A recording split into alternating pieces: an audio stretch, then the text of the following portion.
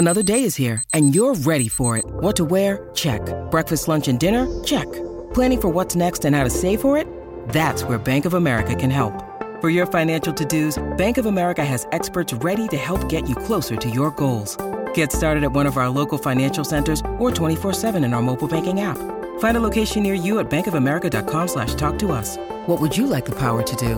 Mobile banking requires downloading the app and is only available for select devices. Message and data rates may apply. Bank of America N.A., member FDIC.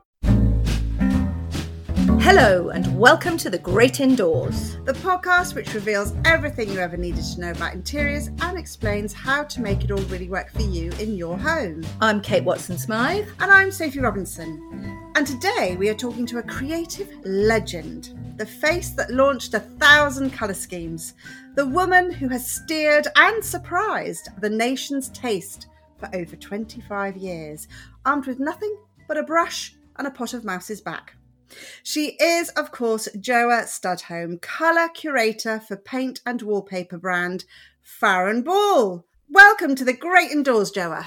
Thank you. So lovely to see you both after we'd had such a lovely evening together for the launch of the Farrow new colours in our factory. Wasn't it incredible to be in the factory? I'm very rarely allowed to go into the Farrow paint factory purely because I get sort of totally overexcited. Yeah, we should share that with our listeners, shouldn't we? It was a recent press event. I think you had like 40, 50 journalists and designers. Yes, I think at so. The event. Yeah. It was quite a to-do, wasn't it? And you created this amazing banquet inside the Farrow and Ball factory. What was so amazing was that it was running, the factory was running while, they were making paint while we were sitting in the middle of it. And it is kind of incredible when you're in there that you think all this product and fabulous colours comes out of that tiny little kind of quite artisan factory. Yeah, it was amazing. One of my favourite parts was the tester pot making section. You've got all these little mini tester pots all clucking away, the noise they make. Yeah, it was like a chicken farm, wasn't it? I think the thing that always amazes me, and I didn't take a photograph, but it's walking past those big vats of paint and, someone stands there and says, we're making some pale pink. And you look in and there's sort of swirls of green and pink and yellow. It's extraordinary. I mean, I'm like sort of Charlie in the Chocolate Factory. It's just everything is sort of delicious but surprising. I mean, as you say, Kate, it's not what you're expecting to see, because you're seeing proper pure pigment going into the paint. So in order for that, Joe, I mean, we'll come on to your background in a bit, but clearly you have an eye for colour and a sense of taste. But are you a bit of a scientist? Do you understand when you say, I want a new colour and I wish it to be a shade of orange, or I'm feeling it for pale pink this season? Do you now have an innate understanding of the fact that there's got to be some black and some brown and a bit of mud colour in there to make it, or do you just oversee the alchemy? I mean, this is as far as my scientific kind of credentials go. A teaspoon and a ramekin. I literally, that's how I mix colours. I can get something onto a page, the colour that I think might work pretty well. And then it is the geniuses in our laboratory, in the lab, who can come up with creating the colours. And I'm amazed every time about what goes into that colour. But it is so lo-fi, low-tech what I do. So are you turning up into this highly professional mechanised factory with a ramekin and going, so I was at my kitchen table, I shoved aside the cornflakes and there's half a teaspoon of yellow and there's a kind of smoosh of green and then I just tipped over the blue by accident. But look at the result, it's really nice. Can you make that into a product and can we have it on the shelves in the next 12 months? Essentially, yes. I mean, I will sit often with Charlie, who's our head of creative, and she and I will sit and mix colours, usually at my kitchen table and always with ramekins and spoons. It's the way we've done it for the last, 18 years. And then, we get it on a piece of paper and we take it to the lab. I mean, that literally is it. You're making it sound so easy, but I think for me, we should get into why Farrow & Ball has become so successful. And for me, I think one of the things is the colours. They are so subtly nuanced. They're always a little bit dirty, aren't they? They're always a little bit Love a dirty grubby. colour. Oh, yes. Who likes clean colour in this room? Well, I Sorry. quite like a clean colour. She likes a clean colour. Like a clean colour. I mean, they have a very particular look, and that was the genius of Tom Helm, who made the original colours all those years ago. But I mean, really, it's the quality of the paint is actually what makes it look so different, because it gives that incredibly velvety feel. Like, I mean, I always sort of think you can almost feel you can dive into the colours, dive into the walls because they're so velvety. It's interesting. I had in my last house, Sophie needs to perhaps block her ears, I painted my bedroom pavilion grey. Oh, yes. She's allergic to grey. I know. But it was it was a south-facing room, and there was one particular corner where I had an old wooden table. And you're absolutely right about that velvetiness. When the sun was coming in the afternoon, it was an incredibly warm colour against the wood. It was a beautiful shade. On other days, it was cooler and colder, but it had that sort of slightly movable quality. I mean, that to me is almost the most important thing about the look of a Farrow and Ball paint, is that it changes so much in different light conditions. So it feels kind of alive. That's the magic of the Farrow and Ball colours, that they're not flat and dependable, which, if you're a very pedantic person, maybe that kind of freaks you out. But I think it's what, makes rooms really sort of super special. And, those old original colours, like particularly light blue, which, during the day feels quite blue and upbeat, and in the evening becomes incredibly sort of silvery. They really work with the light at all times. Well, they work in this climate. I think years ago, I interviewed somebody, I now can't remember why, but she was in Seattle, and she was saying that she loved using Farrow and Ball paints in Seattle because, of course, it's renowned for its rainy climate. And she was saying the colours work particularly well in that kind of rain-soaked climate. Because they're a bit faded and a bit muddy, and they sort of enhanced what was going on outside. So would you say, with their muddiness, they're still going to work in the sort of harsh lights of LA and Australia? I know you're going to say yes, but how? Really, really interesting. So, I can't remember when, maybe 20 years ago, when we first went to the States with the Farrow and Ball palette, and we were virtually dressed in tweeds and pearls because we were all about, we're a very British company. The Americans really didn't give a damn about that. But what I was so shocked about was when we got to New York, each one of our colours just looked totally different in the light in New York. And then we could equate that to the UK. What you're right in saying is that when you get to the West Coast, when you get to LA, when the light is so harsh, then it's very different. We don't make colour. I mean, we have got this palette called the California Collection, which was done with Kelly Wersler, which was playing to those strengths. But they have our 132 core palette. They just look different in LA. They don't look worse. They just look different. And that's exciting in itself as well. And has the formula of them changed? You will not be unaware that, there have been some people say that if the builder's coming, they might have to pay for an extra day to paint an extra layer. And I felt with one room that it was all sort of thick, and the first coat always looked quite terrifying. The second coat, you were like, oh, now I know why I've done it. It's beautiful. And then there was a period where perhaps it needed an extra coat, which I think was perhaps pulling out some of the chemicals to conform to more sustainable formulas. And now, from the tester pot from the other day, it's gone all sort of thick and luscious again. So have things changed? It hasn't changed, actually. I mean, it's always been a 2-coat system. I mean, it's the really boring bit, but it's preparation. If it's primed properly, then it's fine. And I think that sometimes, application is a little bit casual. If you just get your roller and you can go like that, you're not going to get the result you want. You just need to take a little bit of care, and then you will really get the result. I mean, the thing that's changed from when I first started was all about estate emulsion, which is incredibly flat and has that incredible velvety texture to it, but not desperately practical in places, high traffic areas or condensation bathrooms, kitchens.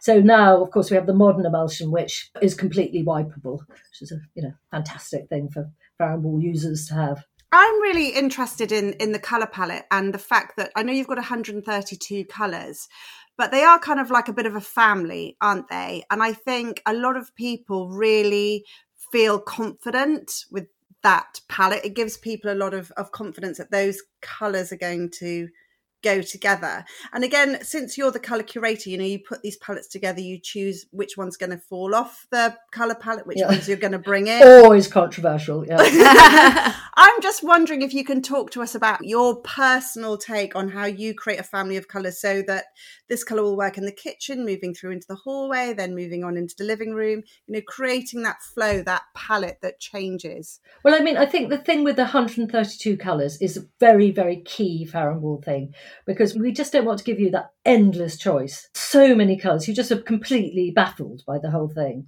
So we're saying, we hope that within this 132 colours, that there'll be something for everything. And that's one of my really big things, my personal big things for Farrow wall, is because when I started, everybody thought, well, you can only use that if you have a stately home or a historic house, which is just not the case at all. So I've always tried to make colours which are more kind of accessible to modern homes. But back to your point, we really spent a lot of time creating these neutral groups. So when the mania for grey, Sophie was hiding underneath her pillow, was going on, which went on for quite a long time. Longer than anybody thought. Yes, and sometimes we sort of thought it was a monster of our own making, because we had suddenly, we brought out all these greys just before it happened. We had created these groups of neutrals, 4 neutrals, which are guaranteed to work together. So it's all about being customer friendly. So that in those 4 colours within that group, you can use one on the ceiling, one on the walls, one on the trim, one on a piece of furniture, one on the floor. You can layer them up. You can use them in any combination. And that, I hope, has proved really, really useful. And we're not trying to be totally prescriptive. You can interpret it in any way, but you have confidence that they'll work together. And funnily enough, in the last set of new colours, we started to think about this a little bit more with colours as well. For instance, there's a group of colours which are pigeon, blue-grey, missile and chromity. They're sort of blue-grey colours, and they work really well together. And often people use them all within one room, or perhaps, as you say, kind of flowing through from one room to the next. So we've tried to kind of make those more little colour families like that. Can I show you things? Am I allowed to have props? Yes, show us things. Props. Because this is obviously the podcast, but we also will post this on YouTube. So if you've got some colour swatches to hold up. What I'm showing you is one of our new colours, which is called Eddie. And that is a light sort of, just joins the colour family of Treron and French grey. So again, like the neutral groups I was talking about, these, you could layer them up in any way within a space. Okay, so light, middly and a dark colour. Exactly. And so that's just, again, giving people confidence that they know that those 3 colours work together. And I know you two have been talking a lot, when you were talking about new colours in general, you were talking a lot about colours which were kind of related to nature. And that certainly is, that particular little group there is very much related to nature, and something which I think, as you say, we want that in our homes, and we particularly want to be sort of grounded. And then there's a very, very popular colour called Setting Plaster. Oh, I love Setting Plaster. Yeah, it's lovely, that. A lot of people like Setting Plaster very much. And so we just thought we would create a colour which is slightly darker version of it, a stronger tone of it. Again, these 2 often used together within one room. So they're kind of like browny pinks, aren't they? Yeah, they are pure plaster, Sophie, that's the thing. So Setting Plaster came about because I had plastered a tiny little room, which was a little TV room, and we looked at it and we went, oh my God, it's fabulous. Let's keep it plastered and let's just, put some kind of sealant over it. By the time I got back from work, the helpful painter had painted it white. He just thought, I'll just quickly just whitewash that over. So literally, that's how that colour came about. I just tried to make a colour that looked like Setting Plaster. I mean, that's awful to admit. I did it for myself. It's like Schoolhouse White. I made completely for myself. But were you surprised by this sort of fairly sudden passion for grey? I mean, I had in my last house for many years, my sitting room was painted downpipe, as I'm sure you know. And I got to the stage where I was asked so many times that people would say, what colour is your sitting room? And I could just hit D on my phone and the word downpipe would automatically type itself out. And it is a gorgeous colour, but you're sitting there, and for listeners, Jo is in her room with a beautiful dark green wall behind her. Looks dark green on my screen. It is. It's the new colour Beverly. A new colour Beverly, and wearing a fabulous coral shirt. And so the colour combinations are great. So you are not, I'm guessing, and having seen pictures of your house, you're not one of life's natural grey people. And yet this downpipe, this explosion of grey was very much, I think, led, or Farrow & Ball was at the vanguard of it. Yes, I think we were. So downpipe is a really interesting one, because in my house here, all the hall, stairs and landing has been downpipe for maybe 20 years. And every single one of the other rooms gets painted minimum 3 times a year. I mean, the colours change all the time. But I kind of made a pledge to my children and my husband that we would keep the hall in downpipe, because it just meant that when they come through the front door, they know they're home. It's not. And when my children were away, they'd come back and their bedrooms had changed colour. They never noticed. They never ever noticed. I love that. But they know, downpipe. We have downpipe on the walls and all the trim. So they know they've walked into the right house, basically. They know. Because otherwise they'd be like, oh no, I've opened the wrong front door. White floorboards and downpipe walls. And I actually had downpipe as well. Yes, you did in your Unbelievably. last house. I did, Yeah. and I liked it because bright colours really pop. Oh yeah. Particularly yellows. I mean, if the yellow cakes and those really strong yellows look fabulous against downpipe. So were you surprised by grey? Why do you think that we suddenly went so mad for grey? And we've definitely moved off it a bit. Oh, no, we've definitely moved off it.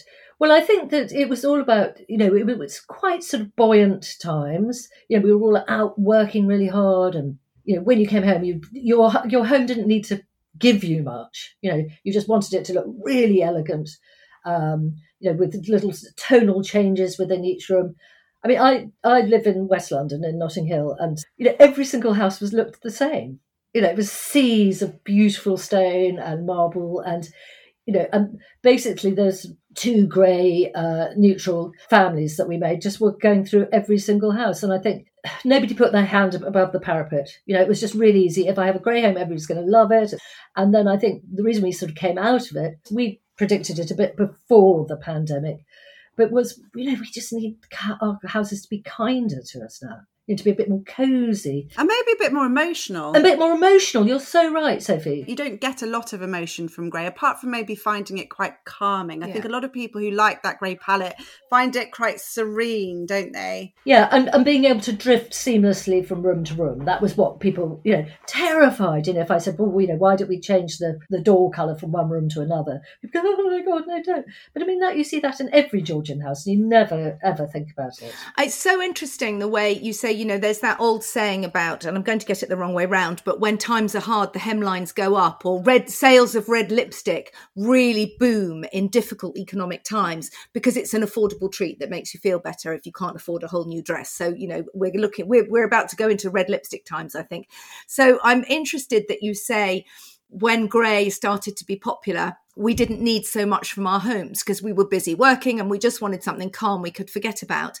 And so that brings us now, you spoke at the launch of the new colours, which, by the way, for listeners, Farrow & Ball only really tend to do once every 3 years, and you were delayed a year by the pandemic. So it's quite an event.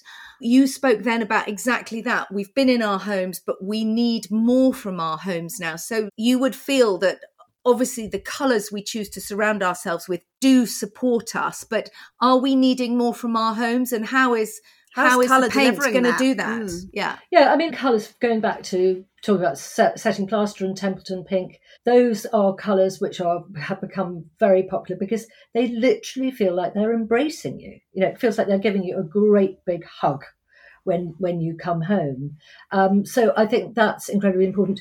I mean, zoning, if you don't live in a very big house and you need to sort of zone your work area, I just think it's so good for the soul to somehow get away from that working space. I know we're all obsessed with our devices.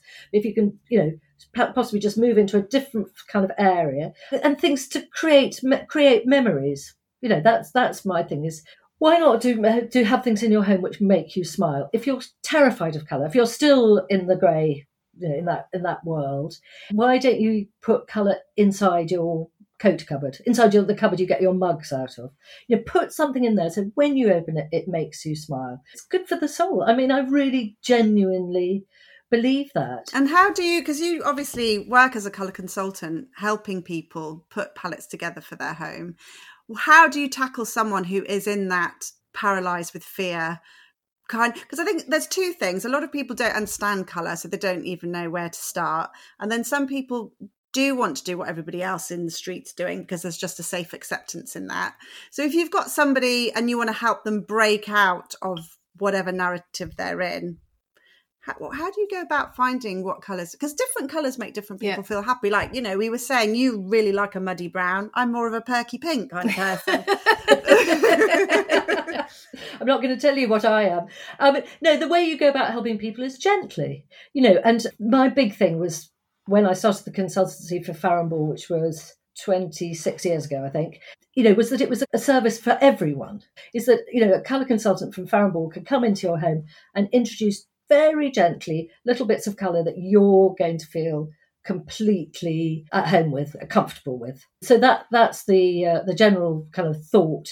And also because you can, you know, I show people the colour on the wall, I show them images of the different colours being used, and I look at what they're wearing, I look at how they planted their garden. You know, you can pick up a lot of things. So you're like a detective. Like a detective, yeah. I mean, we're not in the game of forcing colour on people. We're in the game of creating homes that people feel comfortable with, but perhaps with a little bit of extra. For those who perhaps can't access your colour consultancy, have you got a bit of advice on, you know, where people start? You know, I've just moved into this house, as you can see on the screen, there's boxes all around me and it's a very unattractive cold shade of grey throughout. But I know what I want to do, but for someone else who's just moved somewhere and it's not what they want, what's your advice? Where do they start? Well, I mean, I think if you're talking about a whole house or a flat or, you know, home, I would always start with the hall and just think about what you want to do there. What do you want to happen when you come through your front door, apart from your children recognise their home? It's always a good start. I mean, so, you know, do you want to have a great tra-la and, you know, some drama? And, you know, if you do that and you do really strong colour in your hall, it gives you licence to be much more neutral in the other rooms, if that's your thing. So that's often something I will talk to somebody about in a consultancy, but you could do it yourself at home. If you put some colour in your hall, you've decorated the house. Yeah. Nice. You know, you're always passing through it, so it's not scary. But it's, you know, you're not sitting in it for hours on end. That's so interesting, though, because I think Sophie's hall, which is this cobalt blue and pink stair runner, Sophie's absolutely coming through the front door and going, tra-la! And then it gets a bit calmer throughout. Whereas I need to walk through my front door and go, oh, thank God for that. And then I'm quite happy to go into my kitchen and go, right, tra-la! So your key is, where's your tra-la point? Yes, that's how you do it. Think about your tra-la. Yeah. But also one thing, you know, people are very, a lot of people are obsessed with their houses being as light as possible. And they think that by painting things whiter and whiter and whiter, that the house is going to look lighter. But actually, in halls, for instance, one of the great things to think about is to put the lightest colour on the biggest surface, the walls. But then, actually, if you do a darker trim, I mean, it could just be a dark neutral, or you could go into, you know, a charcoal colour. That makes it feel much more decorated. And the contrast between the walls and the trim make the room look bigger. So it's, you know, you've created something a little bit more designed. The one thing that, you know, people really caught onto at the moment is painting the spindles of their staircase dark, because it creates this sort of dark core through the middle of the house and everything else around it looks lighter. But, you know, it's difficult to suggest to people putting darker things into their homes to make it look lighter. But it's true, because it's all about contrast. It's interesting because my last house was quite dark, or had several dark painted rooms in it. And this house feels to me like it wants to be much lighter on the walls. It's smaller. So I'm exactly going in that direction of paler walls and darker trim. But you said at the beginning that you're using your new colour Hopperhead and people are doing it on the walls. So there's presumably, we're getting a bit bolder with colour as a nation, but is the dark thing still going? You know, we're not moving away from that. I think it is still going, although I think more upbeat colours also are on trend. I mean, I'm very passionate about not having a colour of the year, or at Farrow we are. And I know you were talking about colour of the year the other day. But I think what's much more interesting than colour of the year is ways of using colour each year, if you see what I mean. So like last year, I think we did all our trends stuff was about painting checked floors or doing a tide line, and just generally colours which are a little bit more upbeat and kind and fun. So for instance, there are a couple of new colours, Whirlybird and Kittiwake. One is a sort of a clean green, light green, and one's a clean but warmer light blue.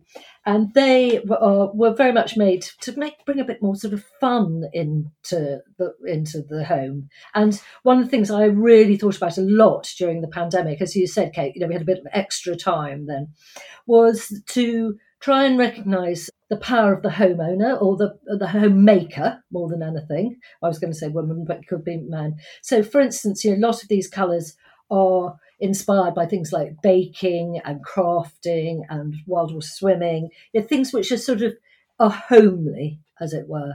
And these colours are much more upbeat, but each to their own.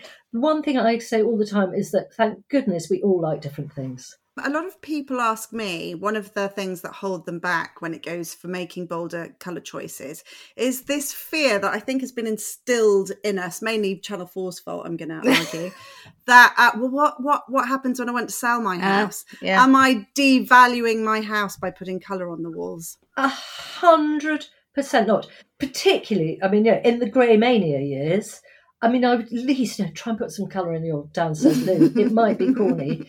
But I mean, you could go around 100 houses and they all look the same. You couldn't remember which one was which. And now, it's wonderful. You feel some character. They feel like they're full of love and soul.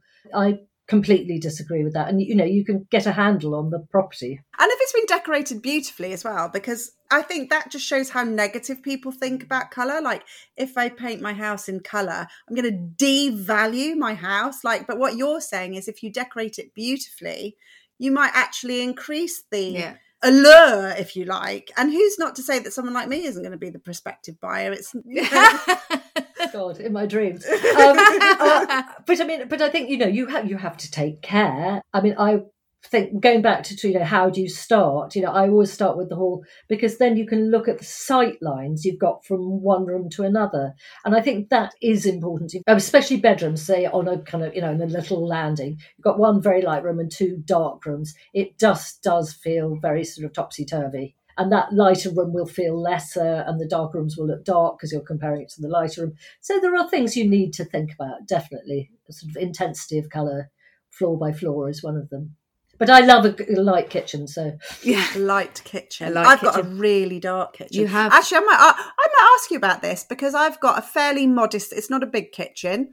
It's north-facing. It's got small cottagey windows, and it was painted a kind of pale yellow by the previous homeowner. I think an attempt to go, let's try and make this room feel sunny, where it just didn't at all. So I sort of thought, right, I'm embracing the darkness, and it's a very similar dark green to the wall that you've got behind you. And I went very, very dark and cocooning, and then I've got lots of lamps and lights. I'm actually itching to redecorate it. Unfortunately, my husband loves it, and he's like, no, I really like this room. Well, you've got wallpaper. But I kind of... My theory was it's a dark, unassuming room with not a lot going for it. I'm going to embrace the darkness, and I've actually put a very highly patterned wallpaper in there, which gives it a bit of depth. I mean, I'm 100% with you. If you have a small, dark space and you paint it white, you end up with a small, dark, dull space. You're much better. Don't fight nature. Go with it. So this tiny little room, is painted in Beverley, this dark green, because it hasn't got a lot of light. It hasn't got a lot of space. So let's make it into a little jewel when you come in here. And bigger, lighter spaces. I mean, there are no rules, but I usually tend to keep them big and light. I admire your refusal to not get involved in the colour of the year bandwagon.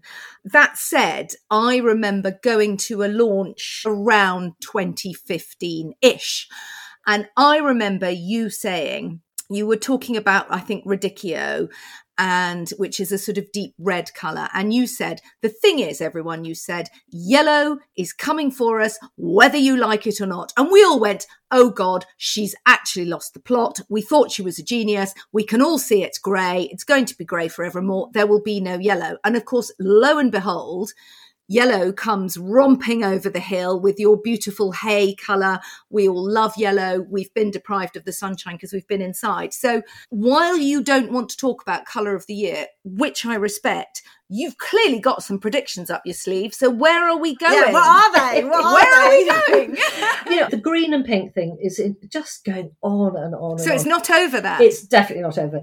But for me, the most important colour that I think in the new colours is called Stirabout. And that is a very neutral but extremely warm tone. And it just brings us galloping into the renaissance of these sort of earthier tones. So that is the neutral. It's a darker version than Jitney, which was in the last set of new colours. I think we were a little bit ahead of ourselves at that stage. So just for anyone who's not watching, are they quite porridgey colours? Because Stirabout makes me think funny of porridge. You should say that. Funny you should say that, because with Jitney, we wanted it to be very sort of uplifting. I'm trying to think of things which created that uplifting feeling, after work.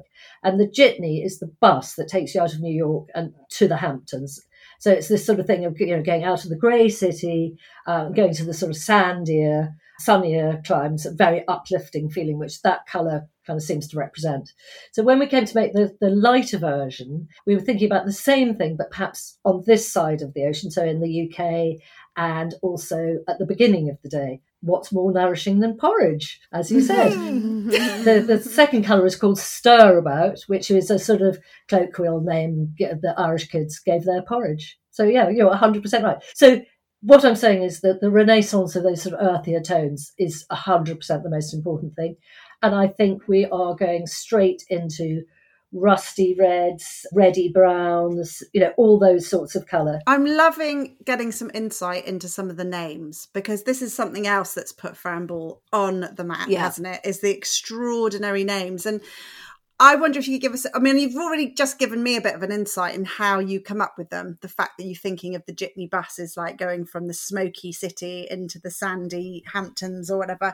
Is that, how do you come up with these names? Because some of them are wacky. Was it a sort of marketing idea, a clever marketing idea, or did it just grow and has it taken you by surprise that now there are kind of memes and jokes about the colours? Yeah. I think when Tom Helm and John Sutcliffe first put together the colours for the Farrow Ball, when it kind of reinvented itself in the early 90s, I think was it a marketing trick? I don't think they thought it through that much. It was just something quite charming. But the names now, without doubt, have huge importance. And we never, ever, ever do anything for sort of wacky effect. They've got to have a story behind them. And that's why what I was saying about, this thing about sort of giving a nod to the homemaker with these names or inspirations of things which are close to home, like Stirabout, like the porridge, or Tailor Tack, which is one of our new pink, which is named after the simple thread used in crafting. Very, very, very pale pink. So we definitely think about how people will react to the colour, to the name. Sulking Room Pink in the last set of new colours caused a bit of a storm. People either were appalled by the thought of it, but it had absolute historic base, because it was very much a colour you would have been used in boudoirs. And the word boudoir comes from boudoir, to sulk, a room to go and sulk in. So, this colour, dark blue, called wine dark, which everybody goes, well, you can't have a blue called wine dark.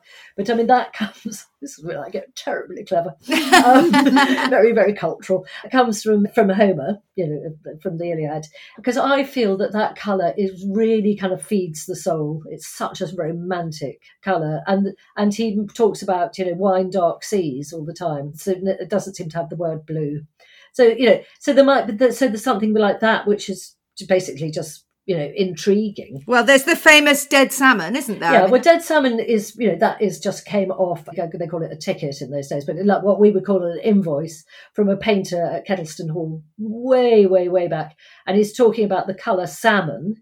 And he says, 5 hours of painting dead, as in the finish, dead flat, salmon. And so it reads as dead salmon. Oh, I knew it was sort of historical, but I didn't quite understand that. Yeah, that's great. That's that one. Yeah, love it.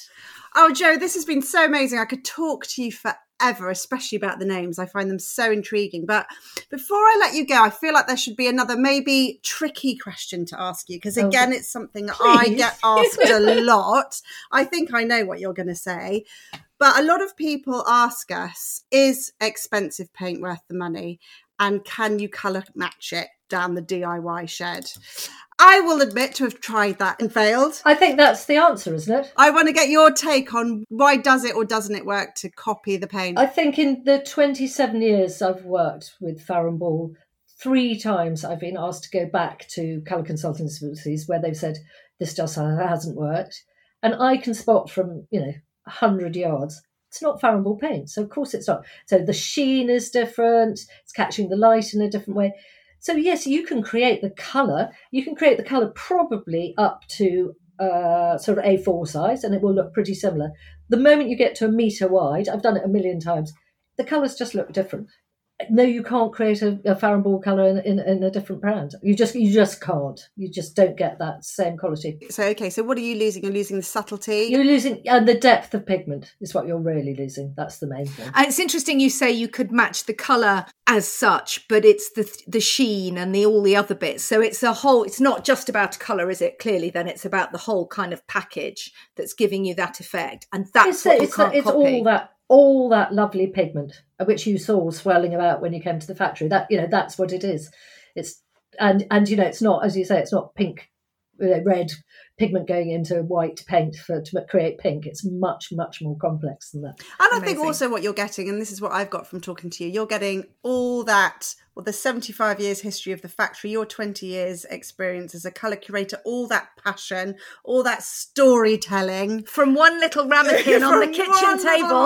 But I think it is relevant because we're, Charlie, who I work with, we're both Farrow & Ball homegrown. We're just totally doing this out of passion.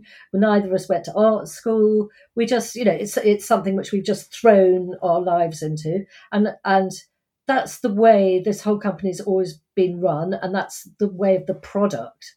And I think that's incredibly important. So it feels relatable, I hope. Thank you so much, Joa. That's been fantastic. I've loved diving into all the names and the colours. I've absolutely loved it. I mean, I find the Great Indoors is a little ray of sunshine in my week every week. So yeah, it's been fun, and I've loved sharing everything with you. Thank you for having me. Thank you. For our listeners, you can follow Joa on social media on @Joa Studholme. That's STUDHOLME. And while you're at it, you can follow us as well. I'm Mad About the House, and I've forgotten who you are. Sophie Robinson Interiors. There you go. Do tag us all in any pictures of your Farrow & Ball covered rooms that you're particularly proud of, or any with the new colours. We'd love to see. And don't forget, for a sneak peek at the room that Jo is sitting in, do check out our YouTube channel for a slightly longer, less edited version of the podcast, and links to Jo's Instagram, our Instagram, and indeed the YouTube channel will all be popped in the podcast show notes. But for now, thanks so much to our producers Kate Taylor and Sarah Cudden of Feast Collective, and thanks so much to you for listening. And we'll see you in the Great Indoors.